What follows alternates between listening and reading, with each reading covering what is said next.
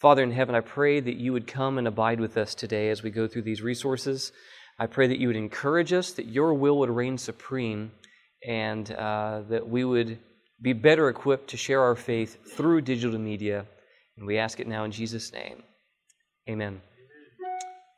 I'm going to start with this one. There are a series of resources that we're about to see. This first one. So this resource was put together. Friends of mine filmed it, but it's also for another friend of mine who's a speaker. How many people are familiar with Taj Pakleb? He's an evangelist from Hawaii. He's been on 3BN, spoken at GYC and maybe ASI too, I'm not sure. Anyway, younger guy. Great speaker, does awesome work. I'd say you probably know him. He hung out at your church for 3 weeks, right? Did a series at Battle Creek. So what I'm going to share with you is a series of devotionals. I'm not going to share all of them, but one of the devotionals that he's put together on a story that he had happen recently, that his house was actually burned down by an arsonist.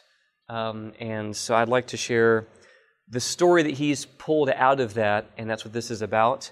So this is, if you want to look up how to have this first one, if you want to search Revelation of Hope in YouTube, they have a channel. It's got a globe, like Jesus with his hands around the globe. Revelation of Hope, but his series of devotionals is called Reflections of Hope. So you can search for it that way too. And this one specifically is called Strength to Love. And this is actually filmed by my best friend, so I'm a little biased. So this is Revelation of Hope, episode 7. Revelation, yeah. By the way, it's the book of Revelation, not the book of Revelations. Sorry, that's something that gets under my skin a little bit. But it's Revelation of Hope is the name of the ministry, but this specific series of devotionals is called Reflections of Hope. This is the 7th one. It says episode 7. It's called Strength to Love.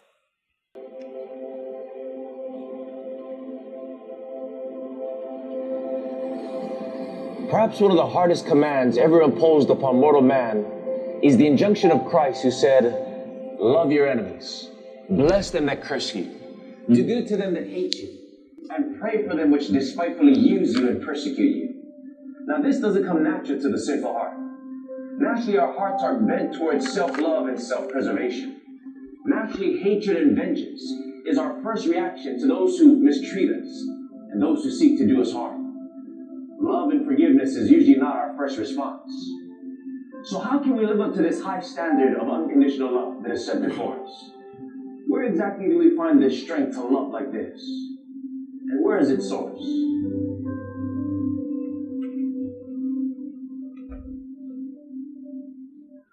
It was about 8 months ago when I first met our new neighbor, Jonathan. He's a homeless man with major mental issues that decided to squat in this abandoned house next to ours. My first encounter with him happened at 2 o'clock in the morning. My grandma woke me up to inform me that some crazy guy had smashed the back of my car windshield. He wasn't trying to steal. He only wanted to destroy. The cops came to arrest him and took him to the mental hospital. What a terrible inconvenience. Can you imagine that?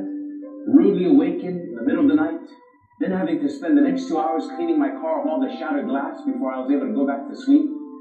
Then I had to pay $498 out-of-pocket repair because it was just under the $500 insurance deductible. Then waiting for hours for the repair, terrible customer service at Hawaii Subaru, and the list goes on. But that's not the end of it. My next encounter with Jonathan happened several months later when he decided to burn down this abandoned house that he was squatting in. Thankfully, the firemen came and put out the fire, and the cops came to arrest him again. But it didn't stop there. About a month ago, Jonathan was successful in burning down this abandoned car on our street. He's been arrested over and over again, but each time he's let go because of his mental instability. Now, you would think that the authorities could do better in keeping our community safe from a known arsonist who has a violent past, especially when there's so many children that live on our street. Somebody dropped the ball big time on this one, but that's another discussion for another time. But here's my struggle, and maybe you can relate. How do I love a neighbor that seeks to harm me? How do I bless someone that seeks to hurt me? Where does this unconditional love come from? And how do I experience it practically in my day-to-day life? The last time I saw Jonathan was just a few days ago, after he was arrested for starting another fire in the early hours of the morning. This time the fire not only burned down the house that he was squatting in, The flames also spread to our own home, causing hundreds of thousands of dollars worth of damage and a bunch of wasted time. Now, thankfully, we all got out and no one was seriously injured. But now our family has to completely move out of our home. We have to find another place to live for the next 6 to 12 months. And now we have to spend time that we don't have to rebuild our damaged home. To say that this was another terrible inconvenience is a gross understatement. Far more was at stake than our physical possessions. For if we had slept just 5 minutes longer, we could have very well have lost our lives. And worst of all, this tragedy was completely preventable if our leaders and representatives would have done something sooner. So what do we do now? My natural self wants to be filled with anger and frustration, especially when I see the damage it's done to my home and the hurt it's caused to my family. My natural self wants to complain and be upset, not only with Jonathan, but with the city, the state, the bank that owns this abandoned home, the hospital officials, all those who seem to do absolutely nothing to prevent his dangerous actions. But then I think of the words of Jesus. Love your enemies. Bless them that curse you. Do good to them that hate you. And pray for them which despitefully use you and persecute you. Here is the command of Christ. But the next part is the promise of power to fulfill the command. Because Jesus continued to say, that you may be children of your Father in heaven.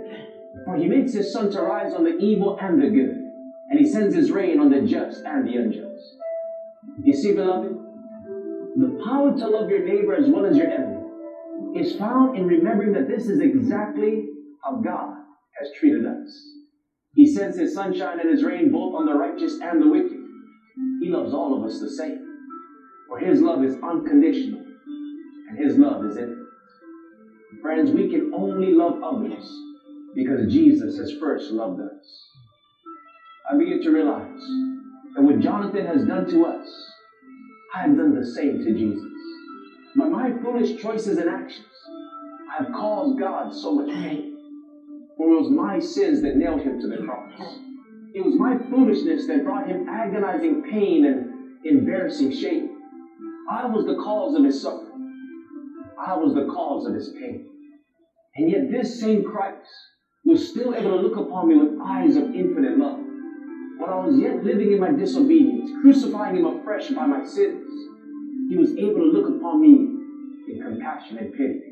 Even when I held the hammer in my hands, getting ready to nail him to the cross, Jesus looked upon me in love and he prayed for me. He said, Father, forgive him. He doesn't know what he's doing. And by the power of his love, Jesus extended mercy to me. He loved me even when I hated him. He gave to me not what I deserved, which was death. He gave me that which I needed, which was amazing grace, marvelous mercy, and eternal life. Thank you, Lord.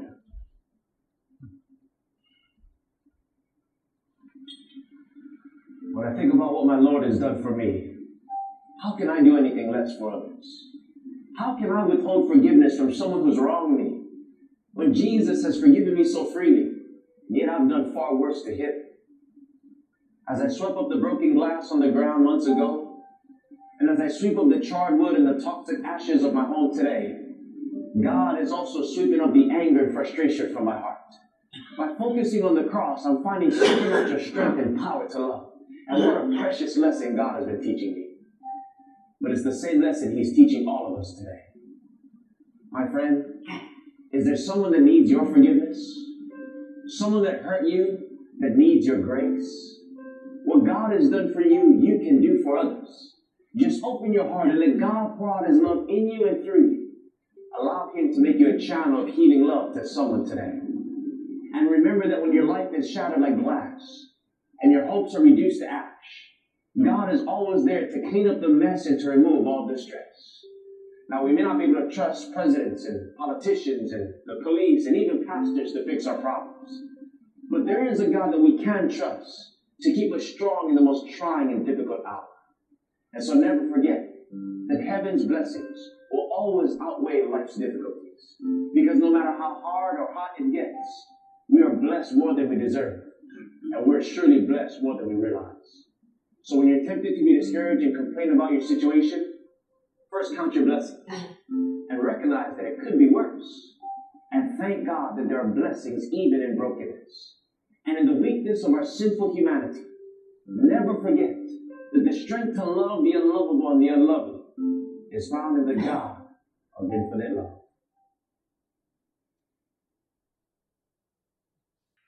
So this is found on YouTube.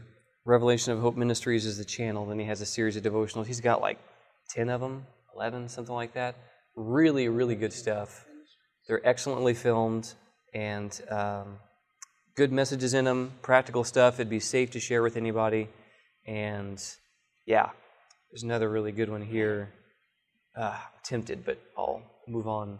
Trying to give you a wide taste of stuff just so you can know what resources exist and how to share with people that you know. So you can find that on YouTube. You can subscribe to his channel. That's the best thing to do. Then you can just get access to everything they release when they come out. I went through YouTube quickly to find them that way because I knew it would be easier than looking through all their past posts to find them. Taj has posted these. If you want to link them directly from Facebook, if you go to his page, Revelation of Hope, on Facebook, you can find those videos there too. Yeah, it's a fantastic question. It depends on where they're located. I knew this would be the quickest way to find them to show you, but there are both options in most cases here. And for YouTube, you can use these to share through email. If you share on Twitter, no problem. They don't suppress them. Twitter's no problem. But for Facebook, you can go to his actual Facebook page. It's just Revelation of Hope again. And if you go to the videos section of their page in Facebook, then you'll be able to find the links for it. This is another one. This is done by my friend Jasper that I was talking about yesterday. This is from his YouTube channel, Tell Them Ministry. And so I would recommend subscribing to both, their Facebook and their YouTube. But this is a vlog that he did based upon some mission work that he kind of helped oversee just to kind of document in the bush of Papua, right on the border of Papua New Guinea and Indonesia. And this, to find this on Facebook would be hard because Jasper just posted it from his actual page, I think. But if you can follow Jasper on Facebook, you can't be his friend. He has too many friends now. But if you follow him, if you click videos on his section, you may be able to find it there too, but it'll take a while. And I just didn't have the time to do that, but for sure you can find it here. This is called Jungle Missions Episode 2 on his YouTube channel, Tell Them Ministry.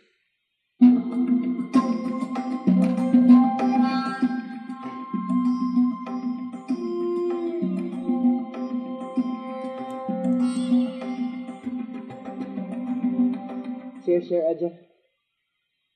Let's pray. Dear Lord, may you bless us as we go. Holy Spirit be upon us. Bless our minds and give us creativity as we come. Christ's name. Amen. All right, here we go.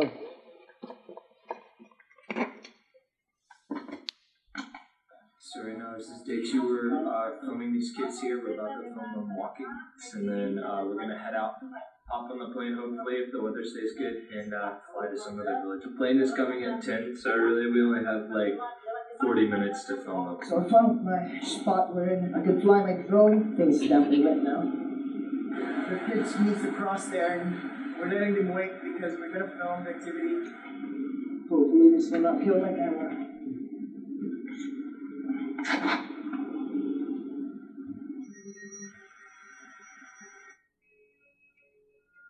It takes the children an hour to get through school. They start walking at just the break of dawn. The hike is uphill through unforgiving terrain. Many children need to be pulled out of bed and stuffed into their private cars. Not here. Every step was a sacrifice. It made me think to myself, how far will you go for knowledge? How far will you go for education? How far will you go to find the truth?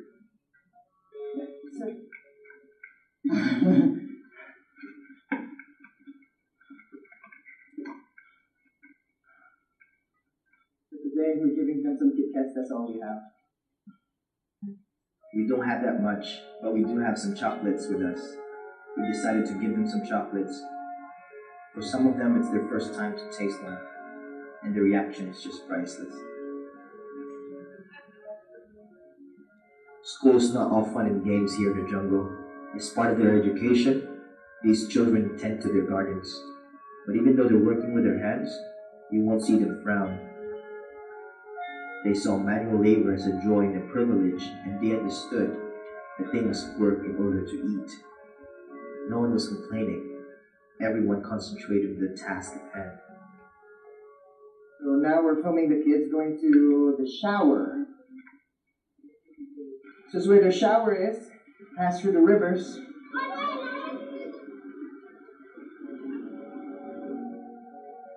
School showers are special here in the jungle. But there's no shower room to speak of. Instead, the children wash off their dirt in the cool stream of a waterfall. No one needs to pay the water bill. No one needs to turn off the tap.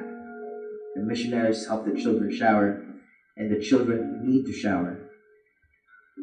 Each of them has only one change of school uniform. They uses these uniform every day. They cannot risk them against the elements, so they keep their uniforms safe and locked away.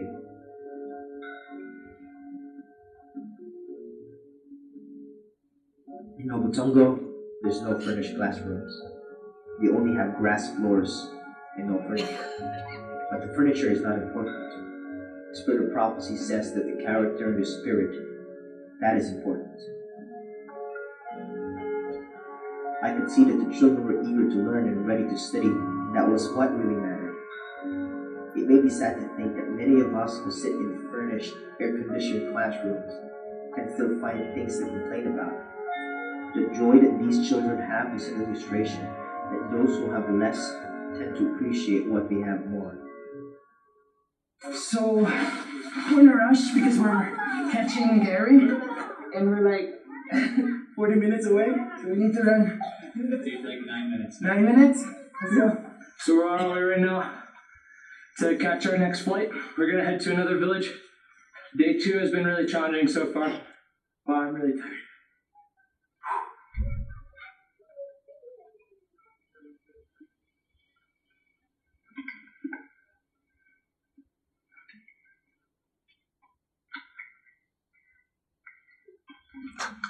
So the plane's just landed, and we need to walk all the way down, going up. 30 minutes for a foreigner, 5 minutes for a local.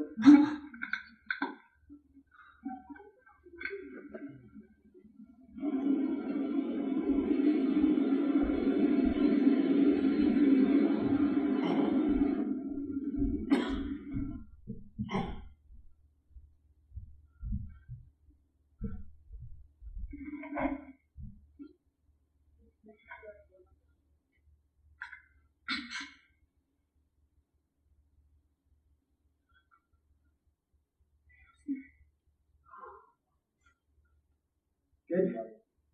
So we don't have time to do an interview, but this is Professor Dimara. His wife was here before and they were doing mission work. The wife ate some fruit. She probably had an allergic reaction to it and she eventually died. Tomorrow will be her first death anniversary. He's here visiting. He wants to finish the work here in Obatongo because he doesn't want the work of his wife in vain.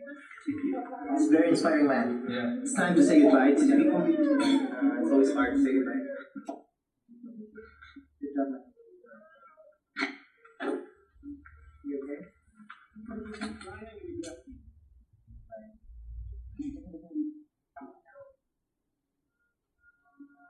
As I waved goodbye to those children, I realized that I had so much, and yet I had so little. These things taught me a valuable lesson. That is, their joy is not dependent on material things or the conditions of their circumstances. It doesn't matter to them that they must walk miles to reach the nearest schoolhouse. They are simply grateful for an opportunity to learn. Friends, where does your joy come from? Is it dependent on your circumstances, or based in gratefulness to God for each gift He offers? If you're inspired by this video and are willing to help build more jungle schools, or to become a missionary teacher in one of the villages, please contact the email in the description below. God bless you, and hope to see you in episode 3.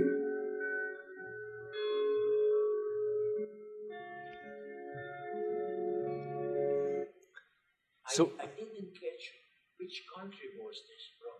it's on the border of Indonesia and Papua New Guinea. It's in Papua, Hobotongo. So one of the things that you can do is just document work that's already happening. This is what Jasper did. Jasper wasn't the one doing the work. He was documenting what somebody else was doing. And in doing so, it's increasing awareness. Georgia Cumberland Conference, I'm actually going there this weekend. This weekend. They're partnering to help build schools in this very area.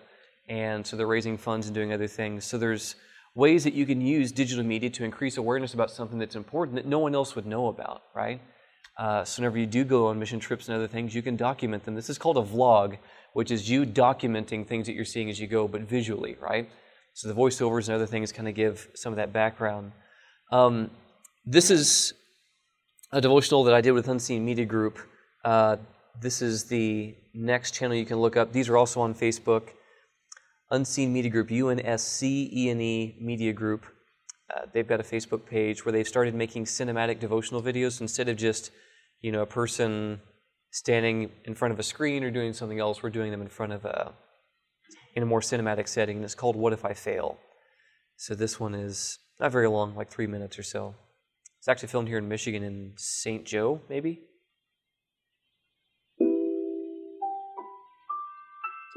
Do you feel like a failure? Do you wonder if God will even take you back because you failed? I want to share something with you. It's been a great blessing to me in my greatest moments of discouragement. In the Old Testament, there's a prophet named Elijah whom God uses in amazing ways and with great power. Probably the greatest way is when he literally calls down fire from heaven on Mount Carmel to prove that God alone is worthy of allegiance and worship. It rocks the nation, and even Ahab, the pagan king of Israel, is convicted and realizes that he's in the wrong. And it's at this moment, when Elijah seems to have the greatest potential in ministry, that he enters the darkest experience of his life.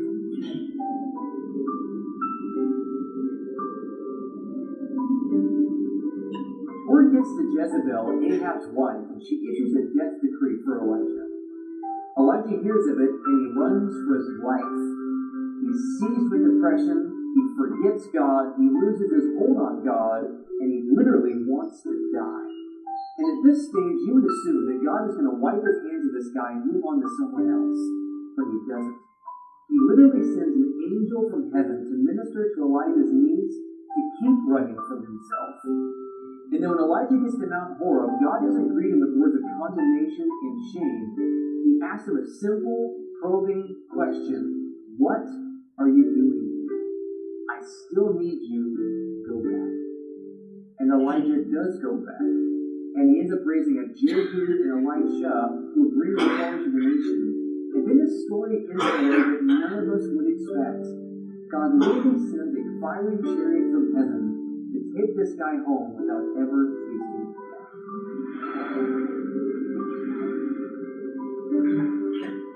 I don't know where you find yourself today, but here's what I do know. There's a God in heaven who knows no failure and who loves people who are filled with failure. And that even when we do fail and mess up, he loves us enough to chase us down and ask us that question. What are you doing? I haven't called you here, and I'm not giving up on you because you are here. I believe in you, and I need you. And I'm asking you to go back and trust that my strength is made perfect in your weakness.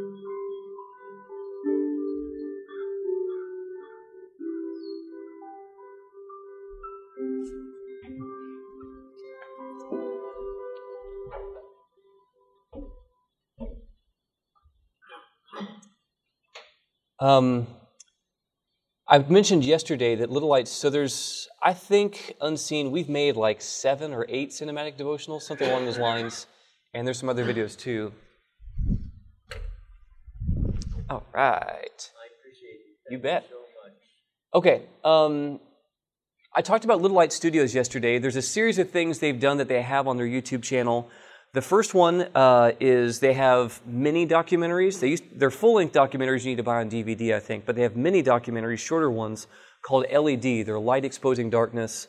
And in those, they talk about different things that are happening in Hollywood media that are not in the best interest of anyone, really. And they also, as I mentioned, have started a series of 5-minute Bible study videos called VBS and Video Bible Studies. This is one of those, just one example. They've made and released about 12 to 13, I believe. They also had a chat or like a talk program called,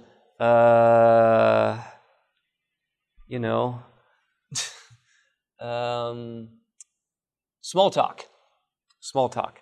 And so they'd done a series of videos talking about more relevant hot topic issues for young people, just kind of talking through them. That also exists. Those are some other resources that they have on their channel. And this is one of those video Bible studies where they tackle one of the doctrines of our church or a topic of practical Christianity in 5 minutes or less, which is way harder than you can imagine. Brevity and preaching are not generally used in the same breath. Hey, you two, do we need God's law? Do we need God's law? Let's explore that question together in 5 minutes or less.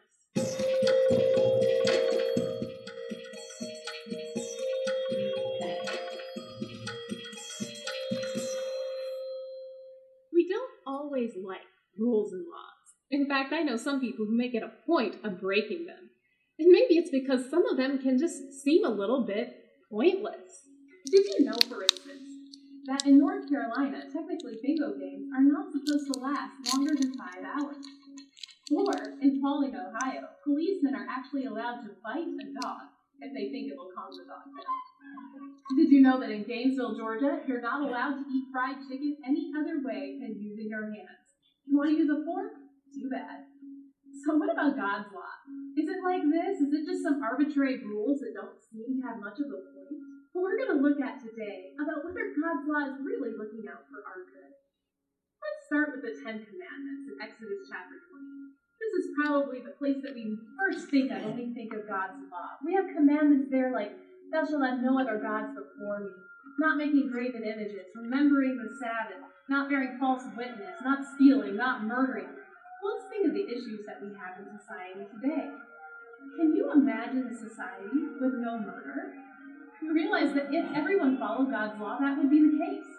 What about no stealing? Wouldn't you love to not have to lock your doors or buy expensive security systems? Think about not committing adultery. No more broken homes. No more broken lives with these types of things. There would even be no more disobedient children if everyone really followed the command to obey their father and mother and to respect them. But aside from those practical benefits, you still might be asking, but wasn't the law done away with at the cross? Because we're under grace now. Ephesians 2:8-9 is clear. We are saved by grace and not the law. We have to be very sure about that.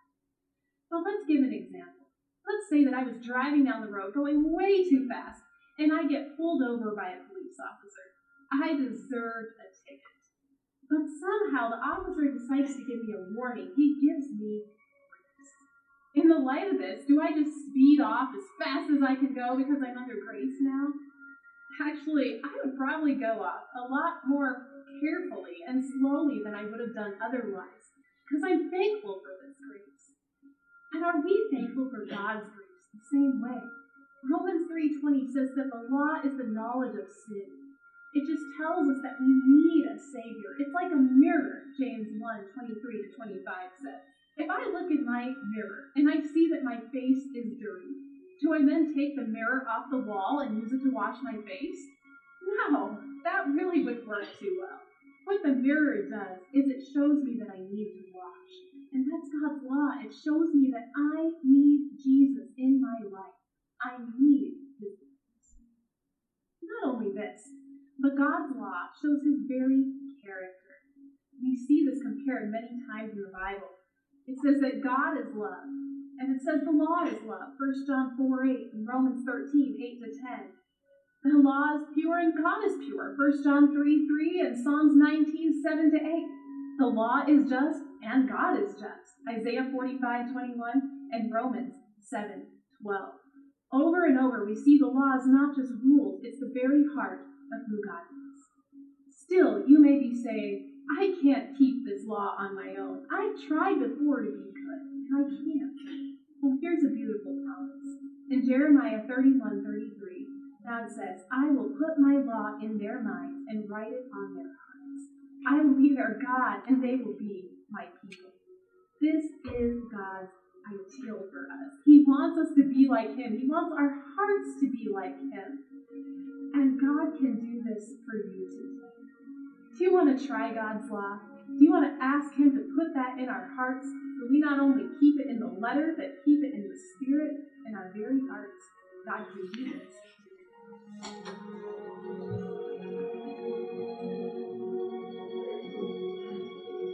You know what I was just thinking? They should subscribe. You should subscribe. That's a good idea. It is. Push the little button below so that every time these videos come out, you'll get notified of the new ones. So that is something, if you're not aware, that when you do get to YouTube, you find someone you like, you can hit the subscribe button, but there's also a bell that eventually shows up that allows you to actually get a direct notification each time that something is posted by them, which makes it easier than just having to see it otherwise. Chad and Fadia Cruiser are here. He's actually doing the... I'm so confused because there's youth and then there's teens and there's teenagers in both, and I don't know what's what. But in that tent over there, Chad is doing those meetings, and they've put together some documentaries. If you're not aware of these, are a phenomenal resource, super good resource. Their ministry is called Anchor Point Films. You can see it up here on the board, Anchor Point Films. And they probably have their documentaries upstairs, actually, at the ABC. I bet they probably do. But if not, you can go to their website and find them there. But they've created documentaries that are about an hour in length that looks like you're watching a History Channel documentary, but it's actually a Bible study. And they've done them on the Word of God, the Great Controversy, the Old Testament prophecies concerning Christ, the Law, the Antichrist, the Sabbath, the State of the Dead. Are they on Facebook or YouTube? No, these are DVDs. These are DVDs. I mean, this... So where is this posted? Website. I'm not there yet. Oh, okay. I'm not there yet. That's not what I'm talking about. DVDs. Yeah, no. I'm talking about the DVDs, which I was mentioning can be found upstairs or on their website. Those are what they've made when it comes to full-length documentaries. What I'm about to show you is just a shorter video they have on their Facebook page. But anyway, if you go to their website, anchorpointfilms.com, or just Google them to find it that way, it's a phenomenal resource. They've also put together documentaries on health. They're passionate about health, the gut-brain connection, some of the secrets on why people live longer who live a biblical health diet, and they've done one more on another topic that eludes me at the moment. They have a series on overcoming, too. Great resources, amazing people. They also travel and do seminars in Michigan. They're moving to Michigan, and I'm sure would be happy to come to your church if you would like to have any of those seminars there. Chad also does full-length evangelistic series. But on their Facebook page, where we are now, they have a series on overcoming diabetes, and I think this is actually just kind of a little brief intro into that. Yeah. So here we go. Chad Cruiser here with Anchor Point Films, and I want you to understand some of the physiology, how diabetes actually works. And I'm not here to tell you all the intricacies of it, all the deep scientific terminology. I want to make it very simple so that most anybody can grasp the makeup, how type 2 diabetes works. But in order to understand that, first I want you to understand how a healthy person's physiology works. So basically, if you have a meal, so you sit down to a meal and it has some starches and some carbs in it, probably some fats, protein. It has a mixture of foods. Some of those carbs and some of the starches break down into simple sugars. They ultimately break down some of them into what we call glucose. But we'll just call it sugar for the rest of the time, just so that you understand it. So as you eat the food, it goes down into your stomach, and over time it begins to break down to digest, and ultimately some of it will make its way into your bloodstream as sugar. And as it begins to increase the blood sugar, because more of it, as you're digesting it, more of it gets into your bloodstream, your body senses that. And in this picture here, on the left-hand side, you see something that we call the pancreas.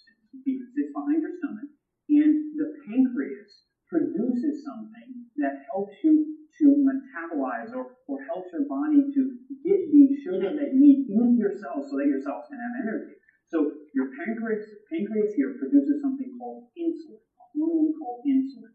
So basically, every one of your cells in your body, imagine, so here you have a cell, and this cell needs energy. Just like you need energy, just like your car needs fuel, your cells need fuel. And one of the main sources of fuel for your cells is glucose or sugar. Now, in certain situations, fat can also need to be metabolized and can be made to be function as energy for the cells. But the main source is a simple sugar. And so your cells need sugar, just like your car may need gasoline. And so I had a motorhome for years with a key. If you wanted to actually get into the fuel tank, you had to actually have a key to open it up. And your cells also need a key to open them up, as it were. And the key that they need is insulin. Once again, that's produced by the pancreas. So when you eat a meal, the blood, begins to get more sugar in it. Your body senses that, tells the pancreas, hey man, we got to get that sugar in the cells, into the gas tank, so that our cells have energy. And so your pancreas begins to shoot out a bunch of keys, and those keys are insulin. They come forth and they connect with the cells through something called the key receptor. That's not all that. It's called the insulin receptor. And as it connects, as it were, turns the lock in our illustration. The cell opens up and it allows the sugar to get in. So here's a little video to illustrate it. So these 5-pointed star-shaped, flower-shaped substance here, this is the insulin.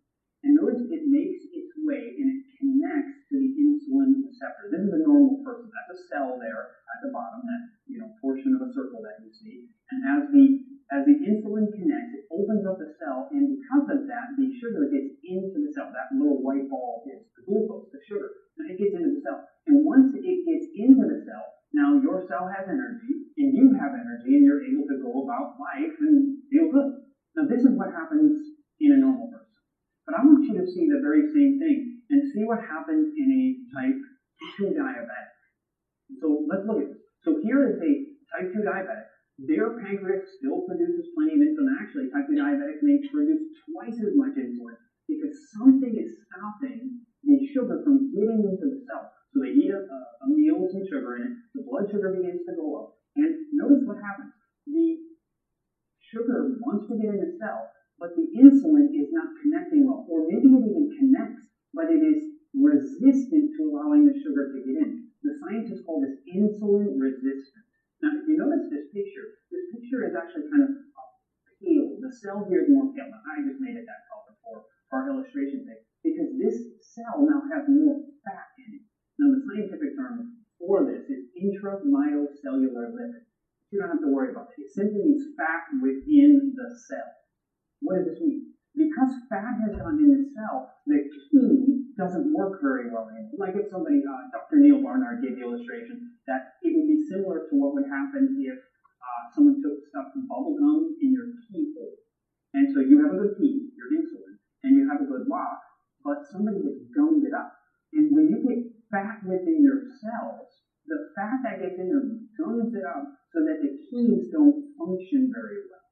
And now this stands to reason because the main culprit, or the greatest risk factor, I should say, for type 2 diabetes is excess weight.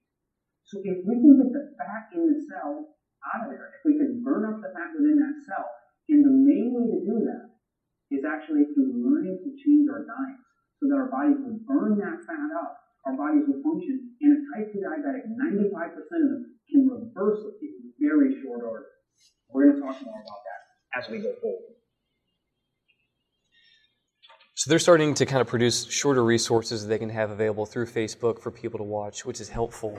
But their documentaries, like I said, they're fuller length, but they're not like 37 DVD documentaries, right? They're shorter series. That's another great asset being put together by Adventists. So they have health stuff, they have stuff on prophecy, and they also have a series on overcoming.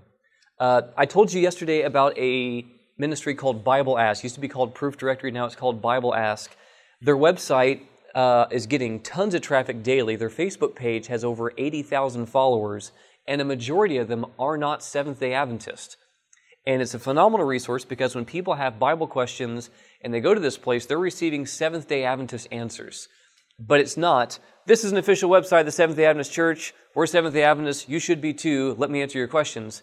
It's not communicated that way. It's just called Bible Ask, but it's run by Adventists. They've done thousands of questions. They've been doing it for years. And it's a great, great asset. If you just have a coworker and you're looking for a way to kind of bridge the gap with them, how to have a discourse with them, you can just talk about, you were looking at this website, you were trying to get answers for biblical questions, and you found some good answers, and you should do that first. You don't want to lie to them. It's a great place to send them. just to kind of start getting their feet wet on that. They started producing some some little devotional videos whenever ASI and GYC happen. They just kind of grab speakers and say, hey, would you give kind of a thought that would be helpful for a broad audience? And so John Bradshaw did one for them last year called Are You a Legalist?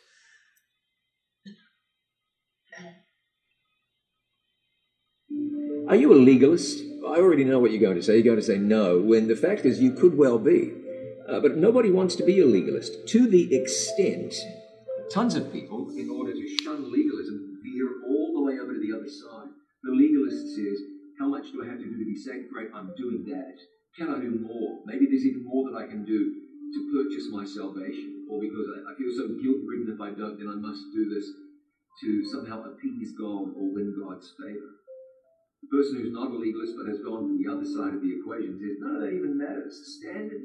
I just live my life how I want to live it because I've accepted Jesus. You notice that a legalist, and I'm going to use the phrase a liberal, legalism and liberalism is essentially different sides of exactly the same coin.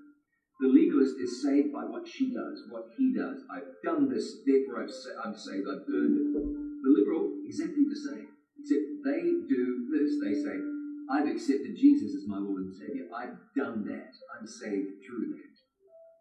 Salvation doesn't come through what you've done, what you are doing. Salvation comes through a connection with Jesus Christ. Now, when that happens, what do you think is going to be seen in your life? You stop quibbling about stuff and you start surrendering and you let Jesus have his way. Jesus himself was speaking to some people in Matthew 23:23. They were scribes and Pharisees. He said, woe unto you, scribes and Pharisees, hypocrites, for you pay tithe of mint and anise and cumin, and have omitted the weightier matters of the law, judgment, mercy, and faith. These things ought ye to have done, and not to leave the other undone. Jesus said you should have tithed. For some people, tithing would just be legalism. My goodness, that's doing some deed. But when your deeds are motivated by love, they have value. Let's take it a step further. When Jesus comes into your life, he starts to live his life for you. And so if you'll surrender, Jesus will start to work out his will and do his will in your life. You hold on to Jesus and go where he leads you. He leads you to tithe. You're not asking, is this a salvational issue? You're not asking, is this legalism? You resolve, this is God's will, I'm doing it. When it comes down to what you eat or what you wear or where you go or what you watch or what you listen to, some people find talking about that distasteful and stuffy. Some people are like, oh, don't bother me with that. I love Jesus. Others, they want to talk about it because the more they can do, the more standards they can uphold, the better they feel about themselves. In the middle is faith that works by love. See, faith without works is dead. When Jesus has you, the faith of Jesus has you, God's will is being done in your life. And you're just glad because you love God. So, if you're battling with legalism, liberalism, grab hold of Jesus and just say, whatever your will is, that's for me. You'll grow. Can't expect that any of us are getting it entirely right because we're growing in our faith. Keep your eyes on Jesus. It is God which worketh in you both to will and to do for his good pleasure. Philippians chapter 2 and verse 13. Yield that heart to Jesus. He'll come into your life and he'll lead you to do all of the things that he wants you to do for the simple fact that you love him. You love him because you know him. You're in his word. You spend time with him. You love him because he first loved you.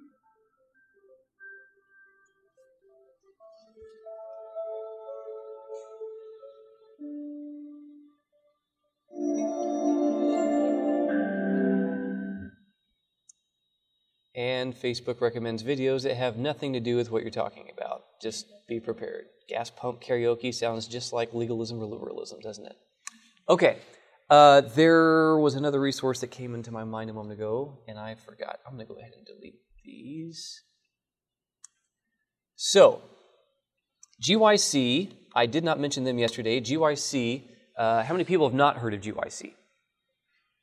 Okay, so GYC is a large youth gathering that happens every year, and they also have regional gatherings that are like the national conference.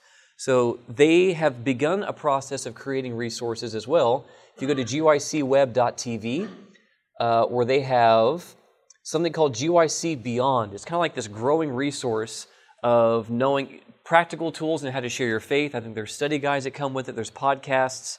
And so those can be found here on their website, gycweb.tv. If you go to gycweb.tv, how to teach an interesting Sabbath school lesson, discovering our Christian heritage, why Christianity, why should you be involved in your local church. So there's all kinds of cool resources, gycweb.tv.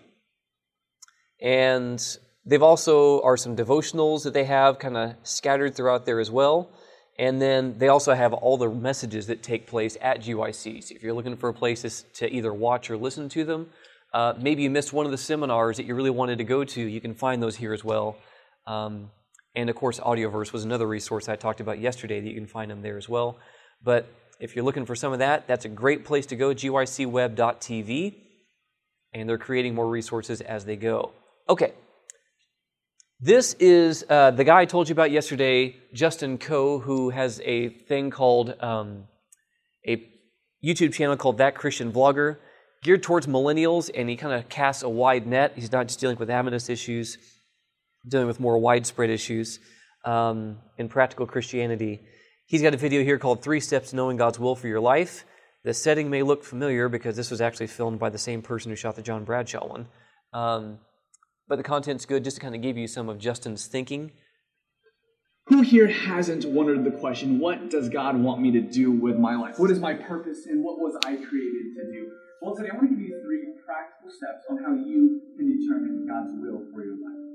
Tip number 1 is simply this. Have you actually been asking God? Now, a lot of people will ask me the question, what does God want me to do with my life? And the answer is, I don't know. I'm not God. Why don't you actually try asking Him for a change? Now, and I don't mean just ask Him once, like, all right, God, what do you want me to do? But I mean actually sincerely asking, maybe spending some real time in prayer, some time in meditation on, hey, God, what is it that you have for me to do? So, step number 1, simply put, just ask God.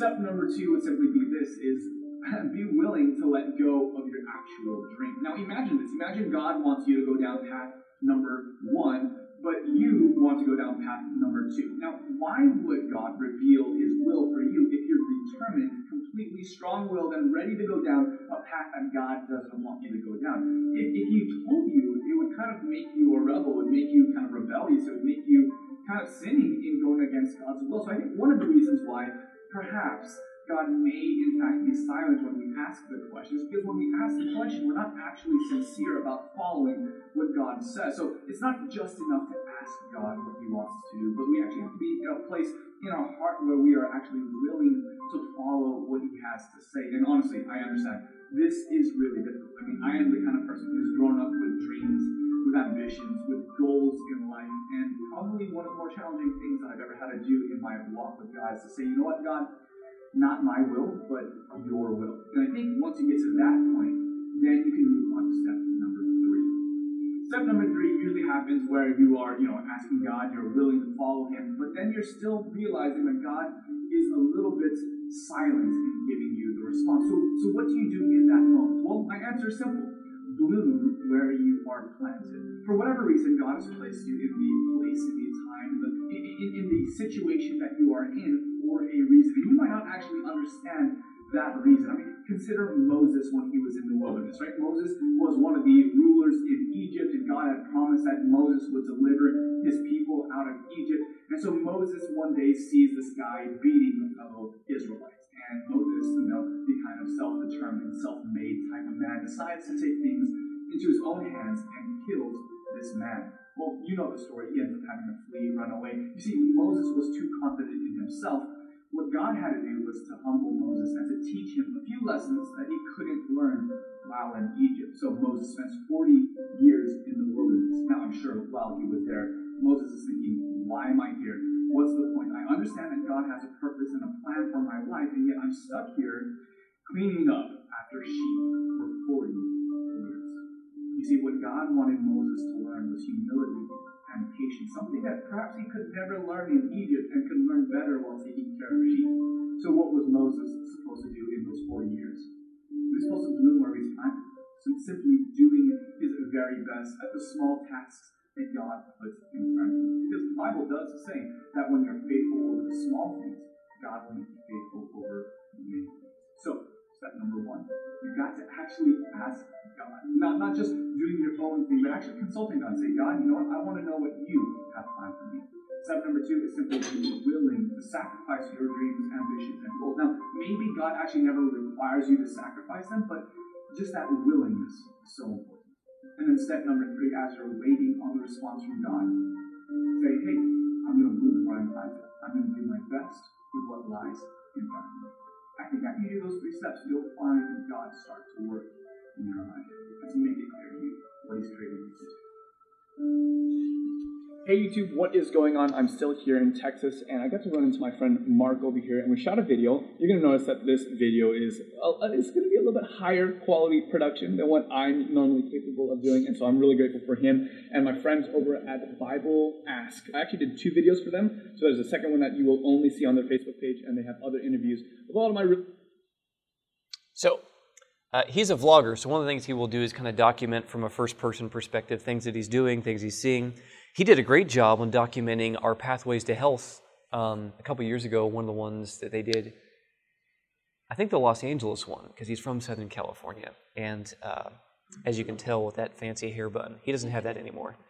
All right, this is a video. They have other ones. I'm a little biased. There's only 2 of them that I'm really super excited about. But they do have other options that they've made. But this is from Amazing Facts Ministries Canada, and the first 2 videos are one's on hell and the other's on the state of the dead. They've done really well. How many views do they have on this? 101,000 views. For an Adventist organization, that's a lot. And they've done 2 animated videos on the topic of hell and the state of the dead. They're witty. They're quick moving, but for the demographic they're trying to reach, that's not a problem. For you, it may be. So just be ready. And it's super, super well written. It's a little bit longer. I think it's 9 minutes. And I think we just have one more video after this and then we'll be done. But this is well produced. If you just search this in YouTube, it's Amazing Facts Ministries Canada. You can search their channel that way. Facebook, I don't think you'll find them there. But you can try in the search bar. And then if you just type hell, what's that called? The minus sign dash hyphen. And then the truth about hell. So it says hell hyphen the truth about hell. And that's where you can find this one.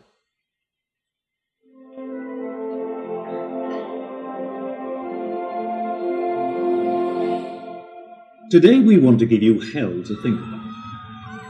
You probably heard that if you made just one mistake, committed one sin and didn't repent, the law of God, which is holy, just and good, condemns your life, and God will burn you in the flames of hell forever. It's true. Sin can keep you out of heaven, and God will purge sin from his universe with fire. But does the Bible teach that the lost burn forever in hell?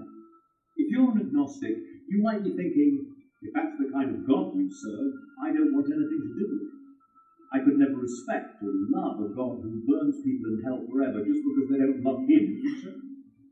A well-meaning Christian might say, God is God. Who are we to judge what he does or doesn't? After all, the Bible teaches that the wicked burn forever in hell, and that settles it. To embrace the idea of eternal hellfire, one must sacrifice any ideas of human compassion, feeling, or reason to this God of fire.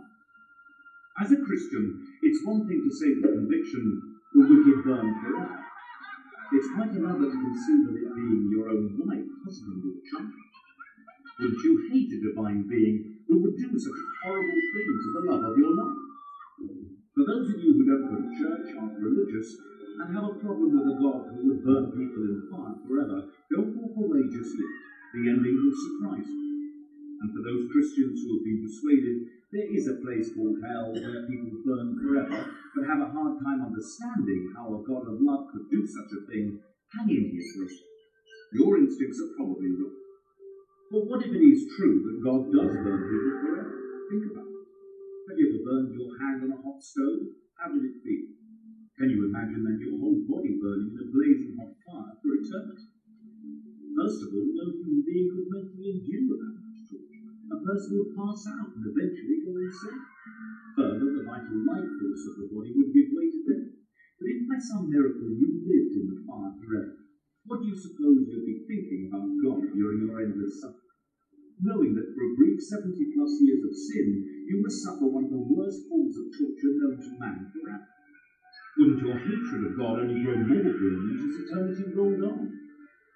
But wait, doesn't the Bible say the wicked perish? How could the wages of sin be death when the wicked actually never die? Seems like a good question. If there was an eternally burning place called hell, sin and sinners would have to be miraculously suspended in a state of extreme torture forever, where their imprecations and curses against this God of love continue as long as he exists. Thus, God would immortalize sin and sinners for eternity. Have you ever thought about how fire works? The chemical reactions in the fire are self-perpetuating. The heat of the flame itself keeps the fuel at ignition temperature, so it continues to burn as long as there is fuel in oxygen. The flame heats any surrounding fuel, in this case the wind, so it releases gases. When the flame ignites the gases, the fire spreads. Fire is self-perpetuating, which means as long as there is fire, it burns until nothing is left. So here is the logical conclusion. In order for people to live more than a few minutes or seconds in a fiery furnace, God would have to create a miracle to keep the physical body from being consumed by the fire. Otherwise, no one could live more than a few moments in it. And no human being has the vital force to withstand that kind of pain more than a few minutes. It is logical to conclude, then, if you believe in the doctrine of eternal hellfire, you must also accept the fact that God tortures people forever. Can there be any stretch of the imagination or logic where one can reconcile these two realities? That God is love, and he burns people forever.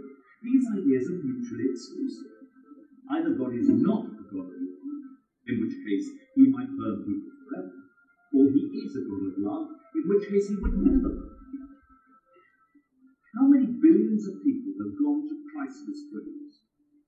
Are they all doomed to suffer the wrath of God for eternity? And further, could you love or trust a God? A God who says, if you don't love and obey me, I will burn you forever. Could a woman ever love a husband who told her, honey, if you don't love me, I will torture you as long as you live? Wouldn't the very thought of a love for her husband be destroyed by such a step? How then can we expect people to love God with the same sentiment ringing in their ears? If you don't love and obey me, I will torture you forever. When challenged on this point, however, many Christians say, who are we to tell God what he can and cannot do? He is God, and he has a right to do whatever he wants.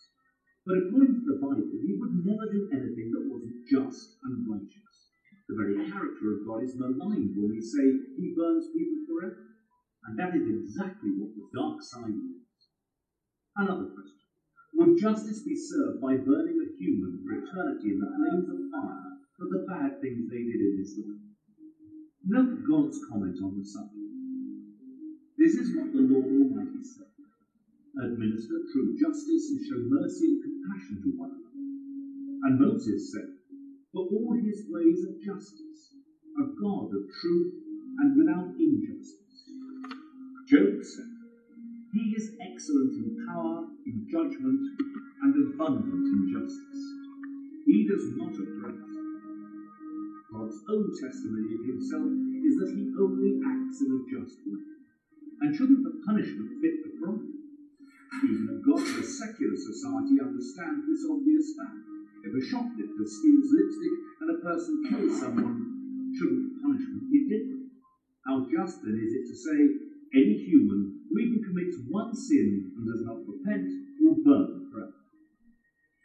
There's a fascinating passage in Malachi that says the wicked will be ashes under the soles of our feet. It is literally true. When fire reduces a substance to its final chemical state, all that is left is carbon. The earth is recreated after the fire does its cleansing work, and the wicked will literally be reduced to carbon.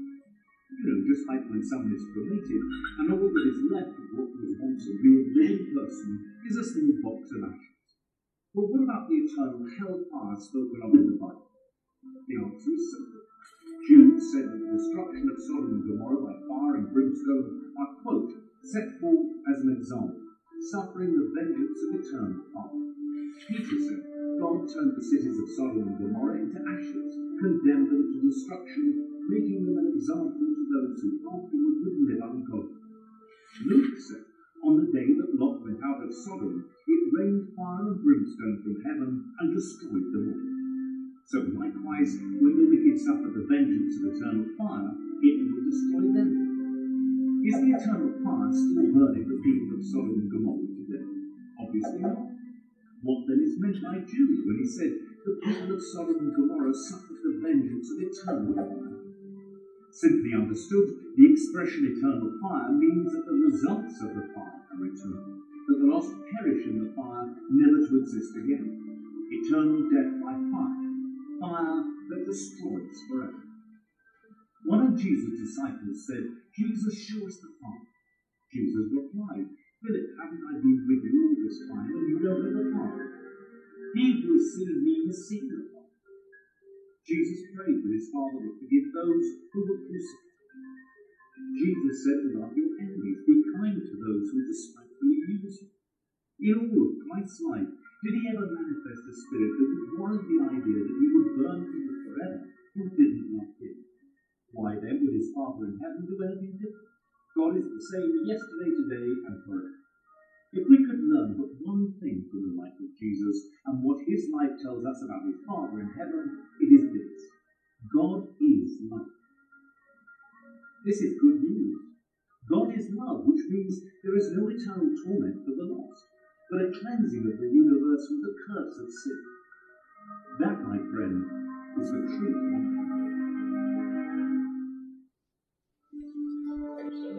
Excellent.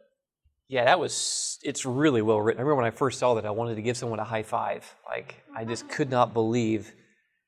I mean, like, I preach for a living. It takes us generally 45 to 50 minutes to deal with this topic.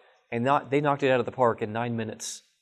Like, it's phenomenal. So, there are two really, really good ones as far as the writing and animation quality for The State of the Dead and Hell.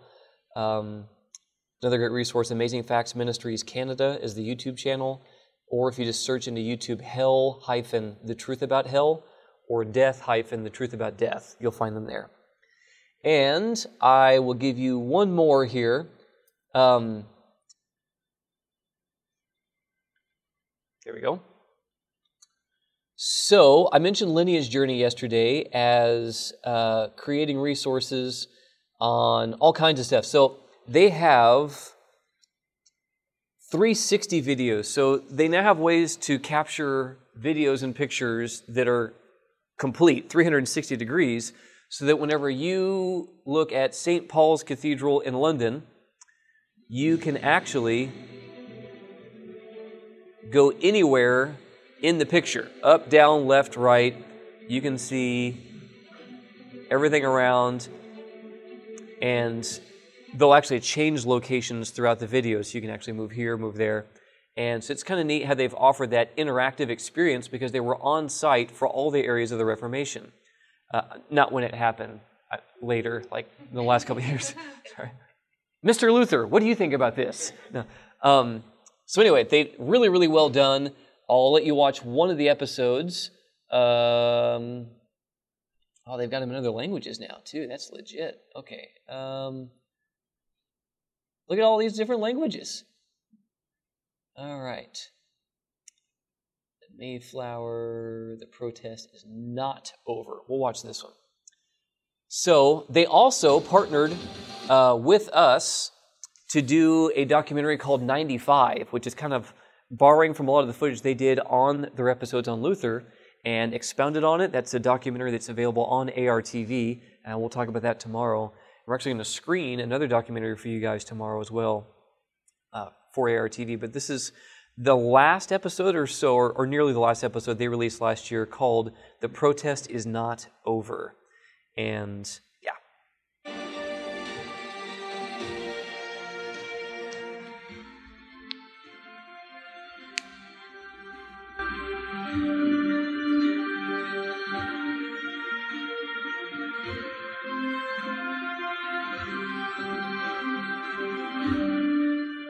What was at the heart of the Reformation?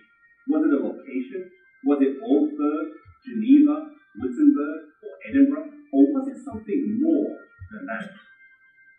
simple point was that the Bible was written for and could be interpreted and understood by the common man.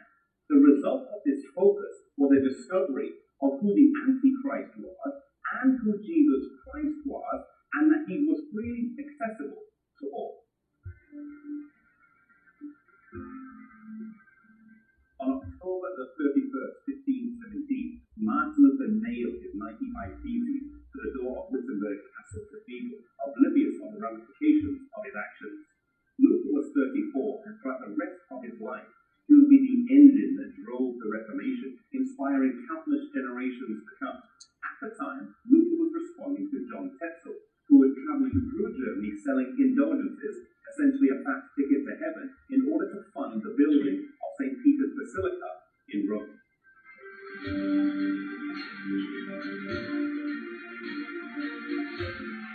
Based on Romans chapter 1, verses 16 to 18, Luther believed in salvation through faith by grace, while the papacy believed that salvation requires some action on our behalf, which in this case was the purchasing of indulgences.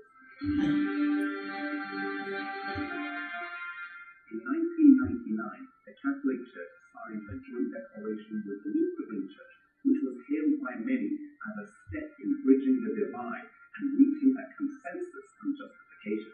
However, the Catholic Church still affirmed the view of the Council of Trent on justification, which declared upholding justification by faith alone as anathema.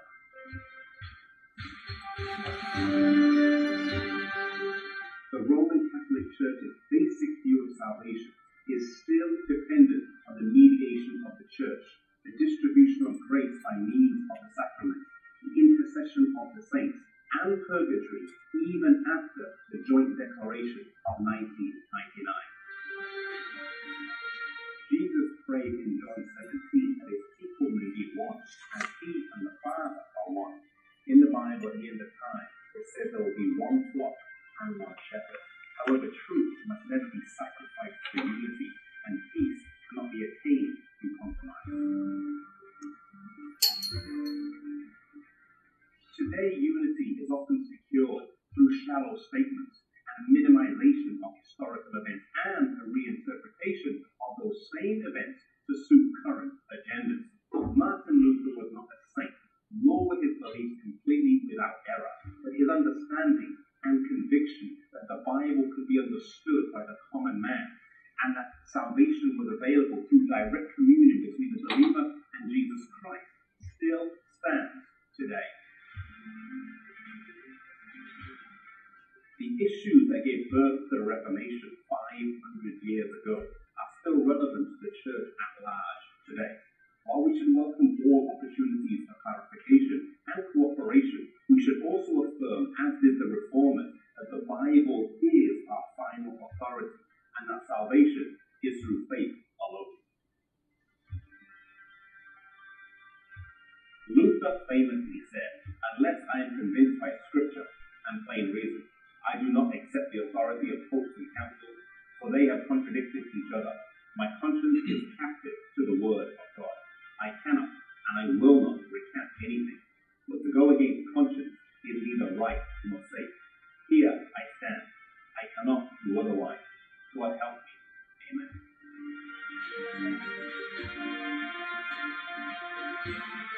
Today, it will be well for the church at large and each one of us individually to take this as our guide. It is neither right nor safe to go against conscience, and Scripture, accompanied by sound reason and the Holy Spirit, needs to be our teacher. Let us be faithful to God's Word, gracious in how we share it, firm in our understanding of its truths, and immovable in our convictions.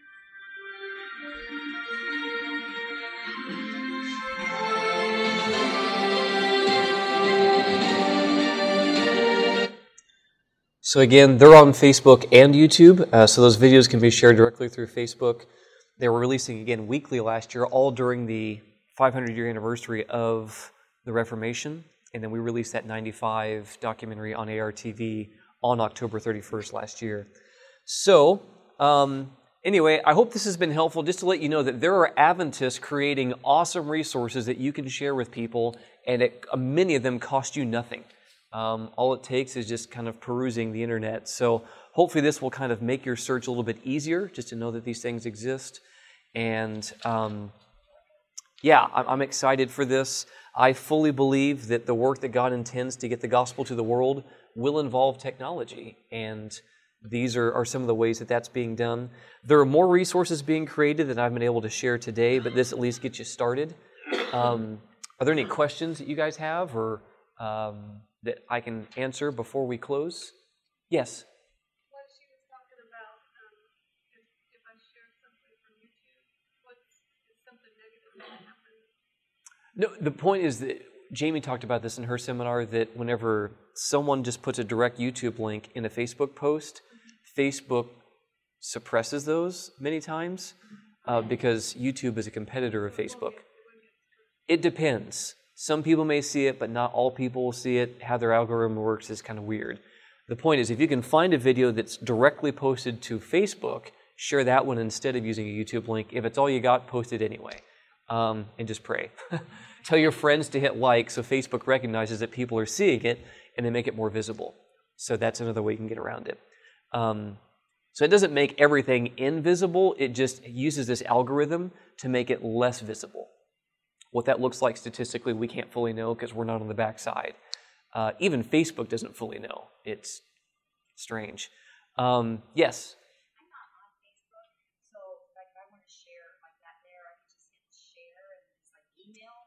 Yeah, so whenever you click share on YouTube, this is what pops up. So if you have Facebook, Twitter, Google+, I don't know if anyone actually uses that. Maybe they do. Blogger, Reddit, Tumblr, Pinterest, whatever that is, LinkedIn, and then there's email there. Or you can just go here, you copy it, and then you paste it in an email yourself. You can do it that way. They also have a feature, let's say that you found a sermon on YouTube you really like, but because of the way they posted it, they have song service and announcements and something else. You can actually choose when the video starts playing when you send it to them. So 1 minute and 8 seconds in is where we are here. You go to share, you can check this box. It says start at, and then the video will actually start at that location whenever they open it. So if you end up in a situation where there's maybe it's a news article and there's nonsense beforehand, you just wanted to see this next part or whatever, that's another option. This embed thing is if you're building a website. So if you have an actual website, then the embed link will embed that video link into your website as opposed to just posting a YouTube link. Is there a copyright problem or anything with that if No. you embed a video on your website? Well, it depends, but for sharing videos like this, no, you should credit them, though. You should say, this was created by the North England Conference, Youth Conference, whatever, Youth Department. As long as you credit them. To be safe, you can ask them, though, certainly. You can just reach out to the people who made the video and say, hey, is it possible for us to put this on our website? Our church is wanting to put up resources that are helpful, and here's one of them, then you can talk to them about that. Any other questions? Has this been helpful to some degree? Just to give you kind of a landscape of what exists in Adventism. Again, there's more, but that's a start. What I'll do tomorrow is kind of give you a glimpse of what ARTV brings to the table, and then I'll have some time for questions and maybe some other things at the end tomorrow. But if there aren't any other questions, yeah. Oh, sure, no problem, man. Praise the Lord. If I can kind of help hasten your research process by letting you know what exists, then that certainly is helpful. So there's a lot of stuff about our message that's available, let alone the fact that you can just start typing stuff into YouTube, but you may find some rabbits if someone starts telling you that Ellen White says when Jesus is coming back, don't watch it. If someone tells you some other kooky nonsense, don't watch it. Anywho, let's pray. Father in heaven, thank you again for this privilege to pray, that you're using technology in ways to get the gospel in the hands of many people. And I just hope and pray that as a result of what has been seen today, that the people who are present will now better know how to share resources with people through the internet. If they don't know how to create them themselves, here are some resources that others have created. So we just thank you for this, and we pray that you'd bless each person here and make them even more effective in sharing your message with the world. And we ask this now in Jesus' name. Amen. This media was brought to you by Audioverse, a website dedicated to spreading God's Word through free sermon audio and much more. If you would like to know more about Audioverse, or if you would like to listen to more sermons, please visit www.audioverse.org.